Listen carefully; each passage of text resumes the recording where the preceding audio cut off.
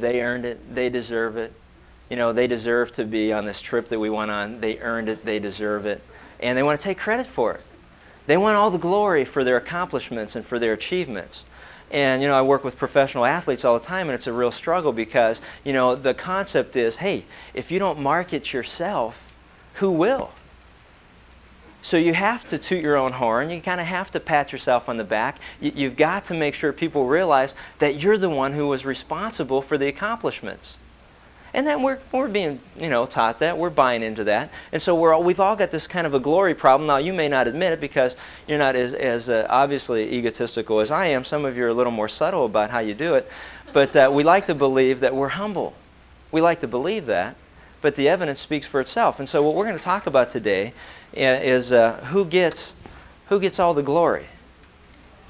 You know, who gets the glory in your life? And as you go through it, we're going to have to address the question as we continue in the series that we started on pleasing God. The question you've got to ask yourself is a very simple one. Who gets the glory in your life? You might not call, get out of here. No, sir. You know what? I almost hope they lose today. No, just kidding. Maybe I'm not. I don't know. Sometimes you just don't know why you say the things you do. You know, maybe I mean it, maybe I don't, and we'll only find out if I come with rocks next week. Who gets the glory? And I don't know what you call it. Who gets the credit? Who gets the praise? Who gets the glory? That's what we're going to talk about. Let's pray. Father, we just thank you for this time that we have just to address a very simple yet profound question in the lives of every one of us. Who gets the glory in our life? Quote, our accomplishments, our achievements, our education, our hard work, our success, our failure. Who gets the glory? Who gets all the praise? Who gets all the honor? Father, help us to see us for who we really are, to identify whether that's an area of our life that we need to change to be more conforming to what you desire in our life. Lord, we just thank you for that, again, your Holy Spirit, He teaches us so clearly of areas that we need to change. And we're also glad that you give us the power and the strength to be able to do that. Lord, we thank you for this time. We ask that you just help us to clearly see what you have us to see so that we can walk in a manner more worthy of your calling. And we just ask all these things in Christ's name. Amen. Last time we got together, we began a series on pleasing God, and we looked at the motivation or the reasons why we should please God. And there were several of them, including those where the purpose of creation, all of creation, the purpose was to please God, to bring pleasure to Himself. Revelations 4:11 says He created all these things to bring Him pleasure, including you and I. We also saw that the position of our Creator was one that is worthy of praise and glory, worthy to please, because He's higher than us. He made us, and we didn't make ourselves, and so He's an authority over us in our lives. We saw that the power that He demonstrates, and that He can do anything that He wants to do whenever He wants to do it, as Job said in the 42nd chapter, verses 1 through 6. He said, Lord, I know who you are now. I can clearly see who you are. I couldn't see it before. I heard about you. Your reputation, I knew of you. I read of you. We talked about you. But now I've clearly seen you, and I know you can do whatever you want to do, whenever you want to do it. Our God's not limited. He's got the ultimate power. We also saw it in the person of Jesus Christ. Jesus went on record as saying, you know what? I came to do all the things, always in everything that I do. I came to do the will of God. I came to please the Father. And so as a result, He also leaves that example for us, and that is that everything that we do has to please God. Somehow or another, it has to funnel through that in our decision-making process. Is what I'm about to do going to bring pleasure to God? We looked at it from the standpoint of the persecution of the Apostle Paul, who said, you know what, the only thing that motivates me to do what I'm doing is that I'm here to please God and not people. Because if I'm here pleasing people, I would have stopped a long time ago. Never would have went through what I went through, never would have took the beatings that I did. No way in the world. I'm here to please God, and that's what ultimately carries me through the tough times that I go through. And then the last thing that we saw was the problem of selfishness. In our society is evident all around us that selfishness is not only a dead-end street. I was thinking about it. It's not just a dead-end street. It's a dead-end street that we're driving 90 miles an hour down. And the ultimate inevitable conclusion is that we're going to crash and burn at the end of the street. And we see it with drug addiction and divorce, and we see it with abuse, and we see it with all forms of selfishness and greed. Our society's a mess because of our desire to please ourselves. So God has a higher calling. He says He's got a different standard. And as we go through this today, in the remainder of the series, we're going to take a look at how can we now please God. Why do we please God? We've already looked at. That's motivation. How do we please God is the means by which we do it. And for many of us, we have an idea of what it takes to please God. And I may add that it's a wrong idea. Some of you have grown up in situations or have some type of background that says if you do this, and this, God will be well pleased with you. The problem is you can't find any of that in this book. So what I say is throw it out the window. And let's look at the things that He does say, and let's begin to concentrate on those means of pleasing God. If God says it in here that it pleases Him, then that's what we need to do. If it's not in here, then throw it away because it's worthless. It's no different than any other opinion you can run across. Let's stick to the Word of God when it comes to pleasing God. Several years ago, in fact, it was in 1980, we went on a similarly sponsored trip. These trips have been just wonderful. And we went to Greece, and we went to Greece and some of the surrounding countryside, and we visited Corinth. And Corinth was known for its glory problem. Corinth has a tremendous glory problem. And in fact, you know, the ornate architecture and the style and the flair for life and the passion for living that they had is evidence in everything that they did. And in fact, it was so bad that the Apostle Paul wrote a couple letters to the Corinthians because of this flair for passion that they had for life and pleasure to live a life that was pleasing to themselves. And there are many things in here that he deals with that has to do with a life that revolves around pleasing ourselves. You know, if you go through it, you see there's things like the factionalism that was involved, alcoholism, divorce, immorality, the abuse of spiritual gifts, a lack of love. All those things are found in the books or the letters to the Corinthians. And, you know, I was thinking, you know, what once were Corinthians were probably now Californians when you get right down to it. And that is that there's a problem that all of us have, and we need to understand it. And that's where we get this theme verse that we've come up with, because it was out of that background that Paul wrote these words. He said, you know what? Whether then you eat or drink, you know, that's the problem. Whether you eat or drink, it doesn't matter. Whatever it is that you're doing, do all of it to the glory of God. The backdrop was you got all this stuff going on in your life, and it's like, hey, you know what? Why don't you just start doing it all to the glory of God?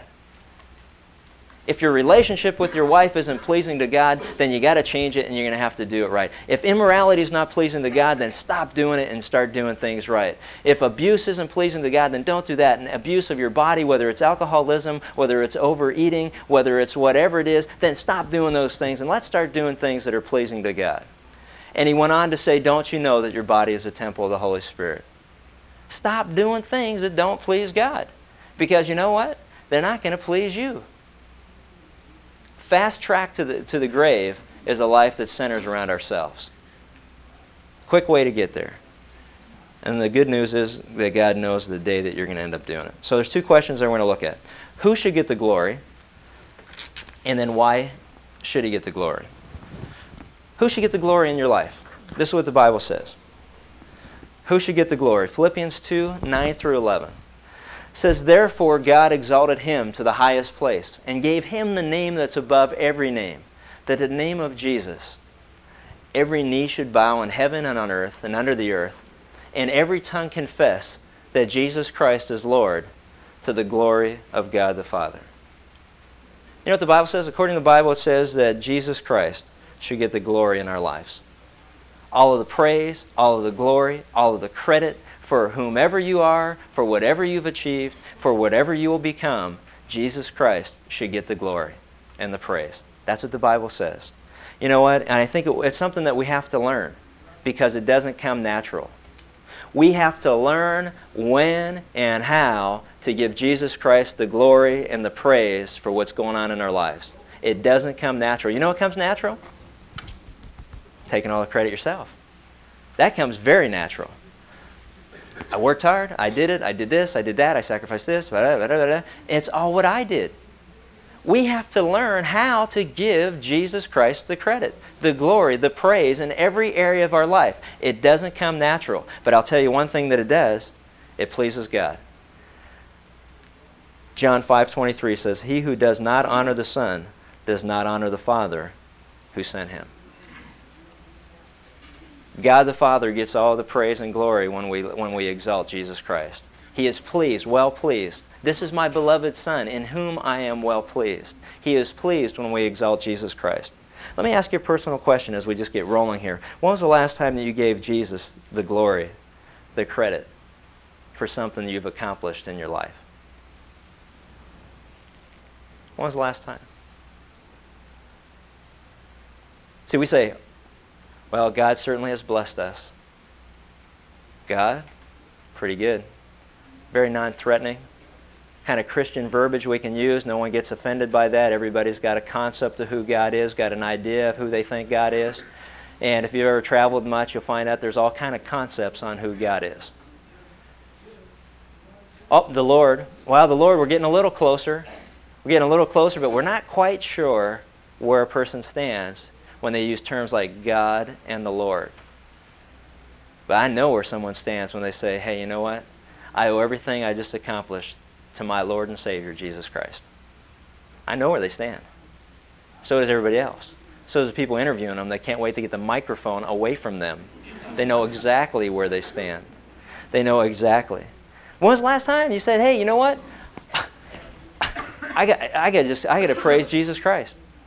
He has been the reason our business has been successful. He is the reason we're still married today. He is the reason our children are the way that they are. Jesus Christ is the reason for all of these things. When was the last time you pleased God by doing that? Man, we get really uncomfortable, don't we? I like that. I think it's just because we don't understand why He deserves the glory. See, if you know why He deserves it, we're motivated again. Remember that reason why? If you know why Jesus Christ deserves the glory, you'll be motivated to give it to Him. I'll guarantee you as we go through this thing, when you find out why He deserves it, you're going to be motivated to do it. You know, one of the things that always fascinated me as we've traveled in these travels and we go around the world is that I like to challenge people why they worship, quote, the gods that they worship. Now, here was a god in Tahiti. Okay, now bear with me for a minute. Here was a god. This god was on the main island of Tahiti. He became a god because he took a spear and he threw it through a mountaintop in Moorea, which is about, I don't know, maybe 8 miles away. He threw a spear through a mountaintop. Are you following me? Listen to this real careful, okay? He threw a spear through a mountaintop in Moorea, and he kept it from floating away. Pretty awesome, huh? That's why this god was a god. Now, see, I don't know. See, you people scare me sometimes. You're sitting there listening like, that's pretty incredible.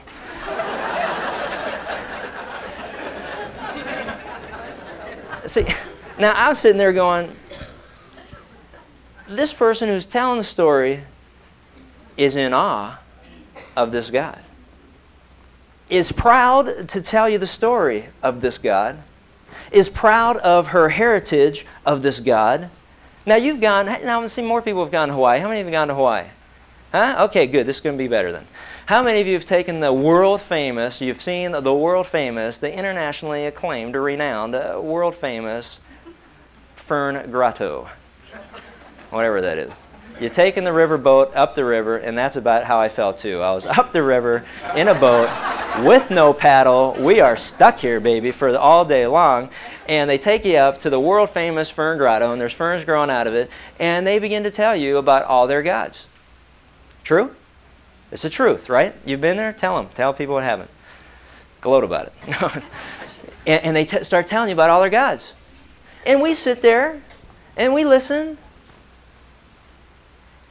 and we're polite, and we listen to this, right? I'm going to ask you a question. Why is it then, as Christians, we rarely tell anybody about Jesus Christ? We're not proud of what He's done. We're not proud of who He is. We don't speak boldly about what He's accomplished. But some little Tahitian girl on an island will tell me that some Yahoo threw a spear through an island, through a mountaintop. That's why the hole's there. And we sit there in fascination about what this thing accomplished. And we politely listen. And if you show anything less than respect, they're insulted by it. But we can sit and we can go all through our lives and we can hear people say, Jesus Christ this and Jesus Christ that, and it doesn't bother us at all. Why is that? Why is that? Can it be maybe we don't really know much about Jesus Christ? Can it be that we don't know why He should get all the glory and all the praise? I believe that really is the answer. I really do. Because if someone can get excited about someone throwing a spear through a mountain and believe it, how much more excited should we about what Jesus Christ has done? But I don't think many of us know what He's done. So the good news is that's what we're going to find out. Because I believe that we will be more excited than any native on any island about what their so-called gods have done when we realize who Jesus Christ is. And we won't sit around anymore. You know, the next time, in fact, here's a challenge for you. The next time you hear somebody do that and say, Jesus Christ, I just go like this. Where? And then explain the second coming.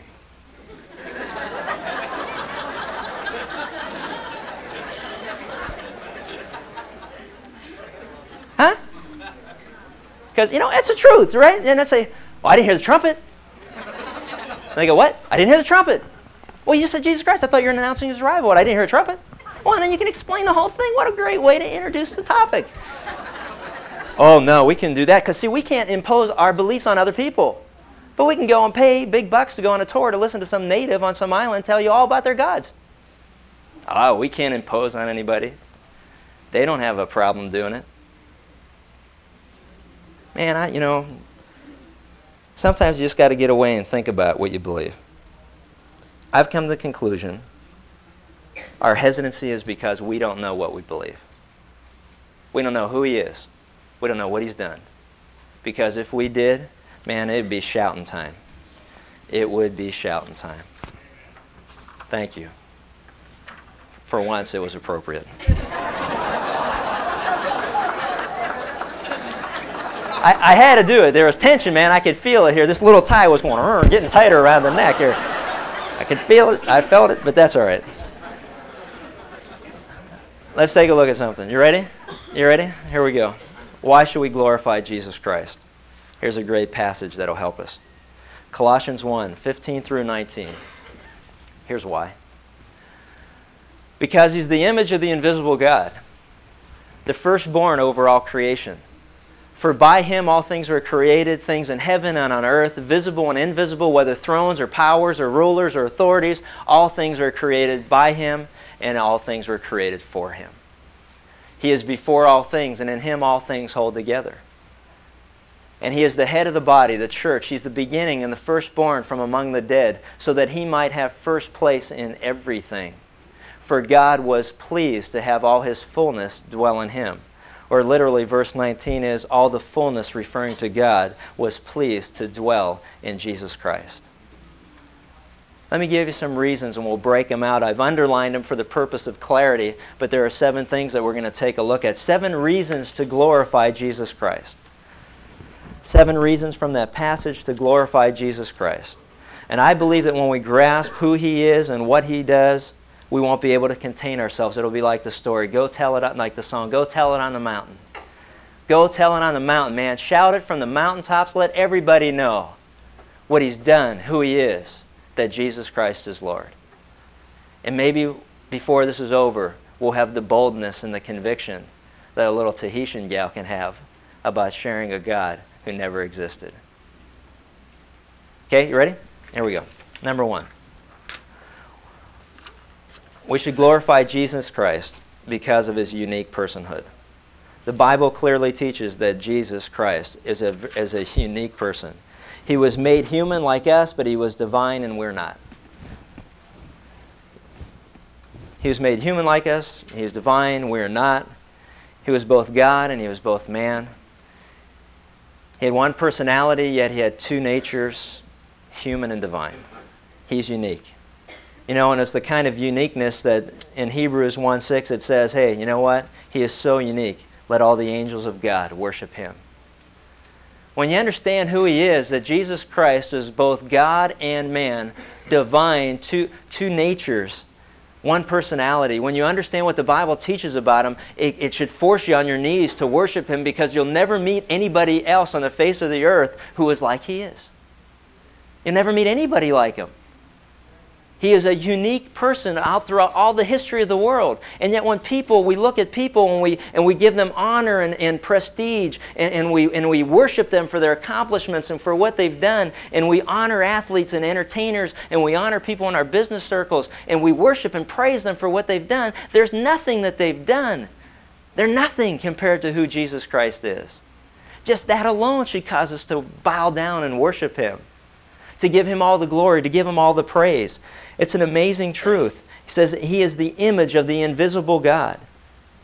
Now let me explain to you what that means. The image of the invisible God. An image is a copy. It'd be like you and I looking into water and seeing the reflection of our face. The Bible says that Jesus Christ is a reflection of God. He is an image of God. Now, every image is a likeness, but every likeness is not an image. You follow me? You can have two people who look the same, but don't have the same parents. So what this is saying is, Jesus Christ is a reflection of the glory of God. John chapter 1 says, "And the Word became flesh and dwelt among us, and we beheld His glory. Glory as of the only begotten of the Father, full of truth and full of grace." We beheld the glory of God in Jesus Christ. He's the image of God. It says He's the radiance of His glory, the exact representation of His nature, Hebrews 1:3. The exact representation of His nature, it has to do in Greek terminology with a tool that makes an imprint. He is an imprint. Jesus came to reveal to us what God is like. God became a man in order to communicate to us. I'll never forget the first time that I had a grasp on this and was teaching a Bible study in our home. And I had a guy there who had just become a Christian not too long ago. And when we went down through this, he was just stunned. In fact, I met a gal not too long ago who said the same thing to me. She said, "Are you telling me," listen to this, 20th century America. She lives in Brea. And she said this. She said, "Are you telling me that Jesus Christ is God?"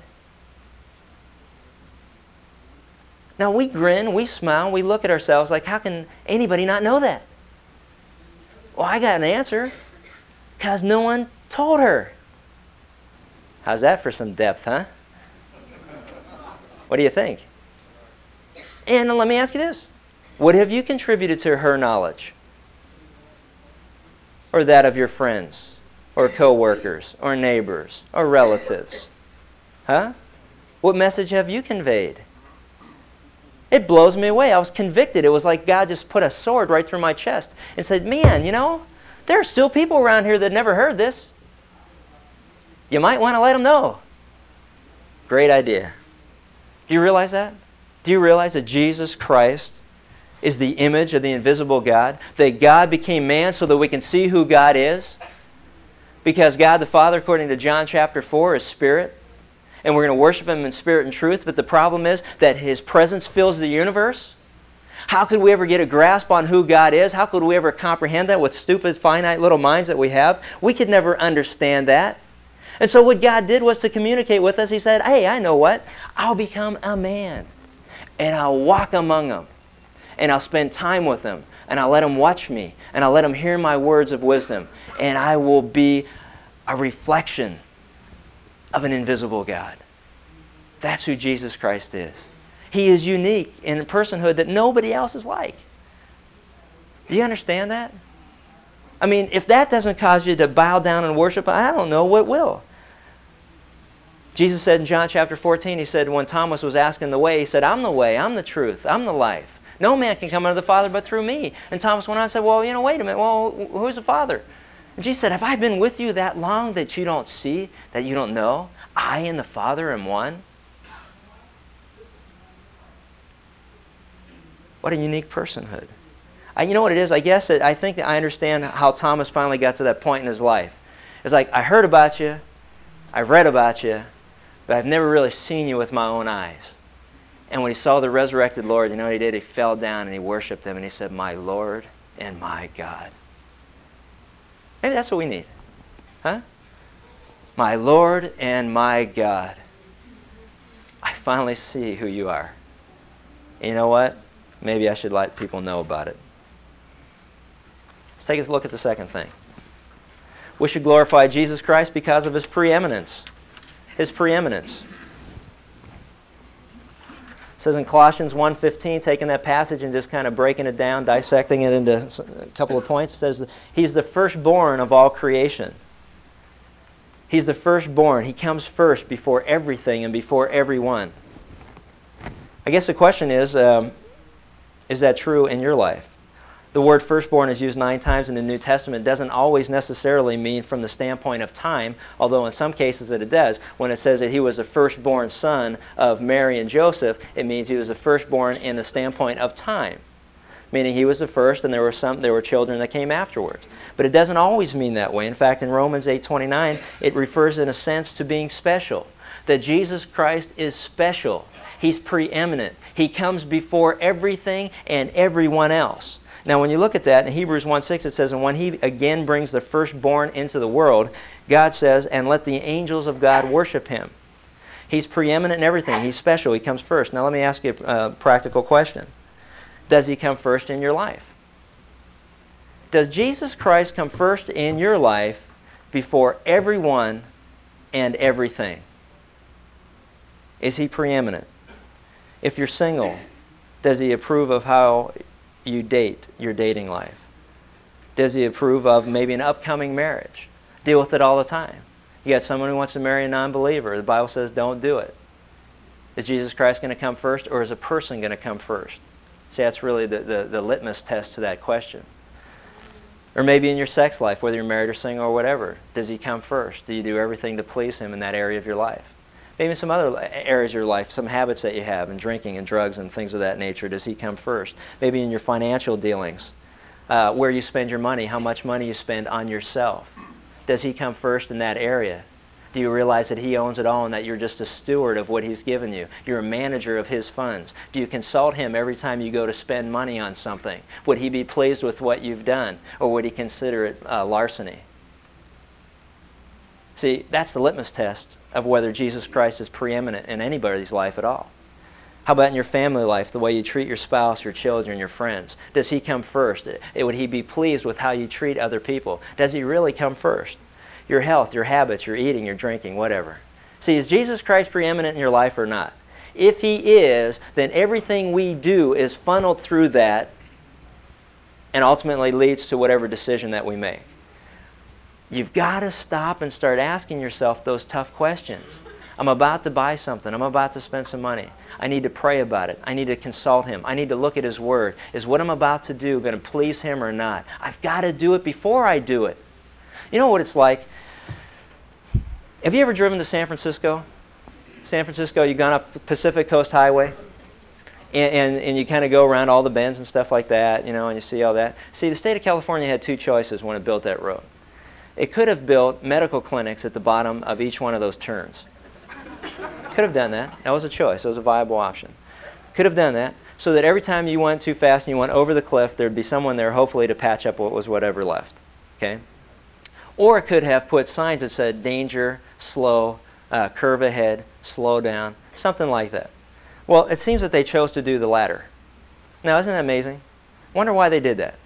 So you know what our lives are like as Christians? 1 John 1:9. How many of you know it? 1 John 1:9. Oh, baby, everybody knows it. How many of you ever memorized Romans chapter 6? No, I don't know. Why not? See, because you know what? We would rather drive off the road. 1 John 1:9. Oh, if we confess our sins, he's faithful to forgive us, cleanse us. That's good. And it is good. And I'm glad that that's the truth of the Word of God. But why in the world would anybody want to keep driving over a cliff just so they can recite 1 John 1:9? Right? And you'd probably have time to do it as you went over the edge too. Oh, I was speeding. Oh. But and it's like, but Romans 6 says, hey, you don't have to live that way anymore. It's like, slow down. Here's a curve coming. Here's a danger spot. Don't do it. Consult the architect. Look at the person who built the road. Follow his directions, and you won't go over the cliff. But in the event that you do every now and then go over the cliff, there's somebody down there who will patch you up. That's good news. But why in the world do we live like we want to keep driving over the cliff? So what we do is it's like, well, I'm going to spend my money any way that I want. If God's not pleased with it, 1 John 1:9, slap it on there.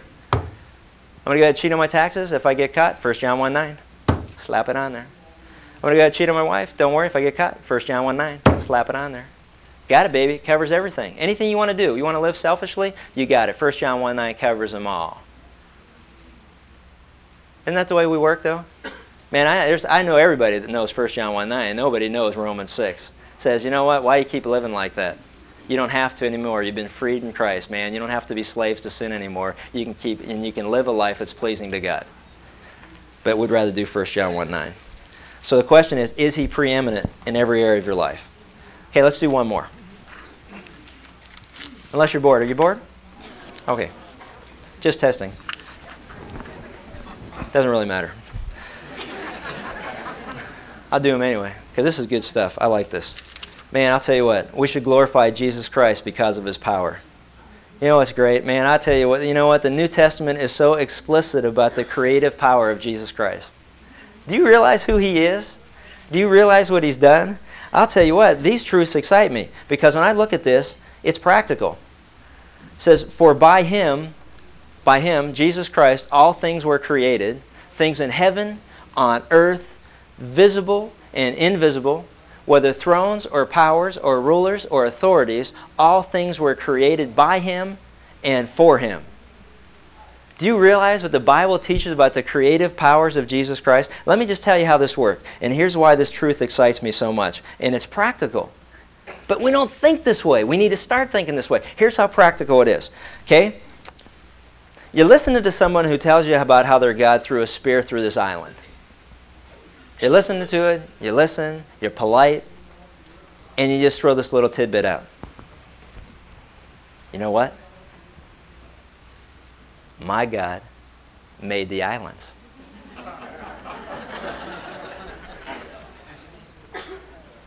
That's right.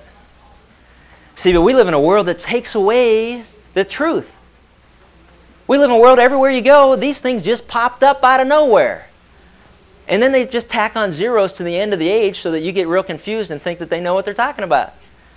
27 million years ago, Tahiti popped up out of the water. Oh, really? That's not what my Bible says. My Bible says Jesus Christ made Tahiti. He owns Tahiti. And the people that are selling it are stealing little pieces of it at a time and selling it to people, and they don't even own it. Think about it. The land your house sits on, Jesus owns. How dare that developer try to say that he bought it? Although we probably should play that game anyway, just in case. But you stop and think about it. See, this is an amazing thing. I mean, when I got a guy telling me that he was responsible for the sunrise and the sunset in the magnificent turquoise lagoons, he's a goon. He's not a lagoon, he's a goon. It's like, hey, man, let me tell you something. You know, what's amazing to me is that, in fact, you know what, turn to Acts chapter 17. Let me just show you how this argument actually works in Scripture. Paul was on Mars Hill. He used this argument brilliantly as he exalted Jesus Christ before the Greeks. Acts chapter 17. Now picture yourself there, okay? You've been there, you're going to be there again. Picture yourself, somebody saying something like, hey, our gods did this. And then you go, hey, but my God made the island. Okay? So as you go through this, look what it says. Acts chapter 17, look at verse 22. Same situation. Little do we know, many of us don't know this, but Paul was actually on a tour of Greece. He booked it through a travel agent in the Middle East. He was on a tour. He was in a group. They were walking around. They were looking at the Parthenon. They were amazed. They were at the bottom of the Parthenon. If you've ever seen pictures of Greece, at the bottom of the hill is Mars Hill. That's where Paul was. He was there. He was looking around. He was seeing everything that they did, all the Parthenon, all the temples, everything that was going on. Man, there was a lot of action going on there. A lot of things were happening. And the tour guide began to explain about all the gods that Greece had. Oh, and this God does this, and this God did that, and this God did this, and this is the big T's God. And that's why they called Paul and Barnabas Hermes and Zeus. the big cheesers, and then there's little gods, there's a bigger God. And so Paul was sitting there listening to this tour guide going through all this, and finally he just said, you know what? He goes, and Paul stood in the midst of the tour group and said, "Men of Athens, I observe that you are religious in all respects. For while I was passing through and examining the objects of your worship, as I was walking along the Parthenon and checking out the temples and looking at all this stuff, I also found an altar with this inscription. It said, 'To an unknown God. What therefore you worship in ignorance, this I've come to proclaim to you.'" You always wanted to know who the biggest God was. And so I just thought I'd just take this time while we had the group together and just explain it to you all. He was from the South Mideast. He says, "The God who made the world and all things in it, since he is Lord of heaven and earth, does not dwell in temples made with hands. Neither is he served by human hands as though he needed anything, since he himself gives to all life and breath and all things. And he made from one every nation of mankind to live on all the face of the earth, having determined their appointed times and their boundaries and their habitations, that they should seek God, if perhaps they might grope for him and find him, each though he is not far from each one of us. For in him we live and move and exist, as even some of your poets have said, for we are also his offspring. Being then the offspring of God, we ought not to think that the divine nature is like gold or silver or stone, an image formed by the art and the thought of man. Therefore, having overlooked the times of ignorance, God is now declaring to men that all everywhere should repent, because he has fixed a day in which he will judge the world in righteousness through a man, Jesus Christ, whom he has appointed, having furnished proof to all men by raising Jesus Christ from the dead." You follow what he did? He took advantage of a very simple situation and he turned it around and gave praise and glory and exalted the name of Jesus Christ. And the very simple logic was this. They made the temples. They made all these things. They're the ones that built it all. And so what he said was, what kind of God can you have that would be content living in something that you made with your own hands when the God who made everything doesn't dwell in temples made of human hands? Who do you think you are that you can capture God and put him in one of your little temples? Don't you know who this God is? He made everything. And if he made everything, why would he be content to stay in this little shack that you built, regardless of how magnificent the Parthenon may be? When you own the universe, it's just an outhouse, the Parthenon. Let me just tell you that right now. There's nothing to it. Why would he dwell there? So what he did was he took a very simple situation and he turned it around and he gave praise and glory and exalted the name of Jesus Christ. Because the logic is there. Listen to it. Hey, this God did this. Who made that God? Here's what he accomplished. Who made the islands? Here's what he set out to do. Who created the bigger picture? And they know in their heart there's someone bigger than the God that they've made with their own thoughts and their own intentions, because they know he can't be greater than them because they're the ones that created him. So you twist it all around and you look at it and you say, man, you know what? It's through him, through Jesus Christ. All things were made. Without him, nothing was made that has been made. Everything that you see was made by Jesus Christ. And if that doesn't pump you up to get excited about worshiping him and giving him all the glory and all the praise, and I don't know what will. You know what I'm saying? I'll tell you what. He's in control of everything. You know what he said? It was interesting one time, when he was in Jerusalem. You remember when Jesus was approaching the city and the people began to praise him and they were shouting, Hosanna? And the disciples said, kind of like, well, if they maybe shouldn't be doing that, keep it low key. You know what he said? He said, if they don't do it, even the stones will shout praise. Why? Because he made it. They exist to please him, for his pleasure. And if we don't do it, he'll get the stones to praise him. But his name will be praised. His name will be praised. Therefore, God highly exalted him and gave him a name above every name, that at the name of Jesus Christ, every knee should bow and every tongue will confess that Jesus is glory to God. Every knee on earth, every knee in heaven, every knee under the earth, every person God ever made will someday give him praise and glory. And why in the world are we waiting until then? Let's start doing it now. We had a chapel service, believe it or not, last Sunday on the boat. It was great. We had a bunch of people in our group, and we got together, and we just wanted to have a time of devotion. And one of the things that typically happens on a trip like that is that you begin to think you deserve to be there. And, if things don't go your way, then you kind of complain and you moan a little bit about it, and this isn't going right, or that's not going right, and whatever. And so as we were going down through it, see, from a human standpoint, yes, the people that were there, quote, deserve to be there.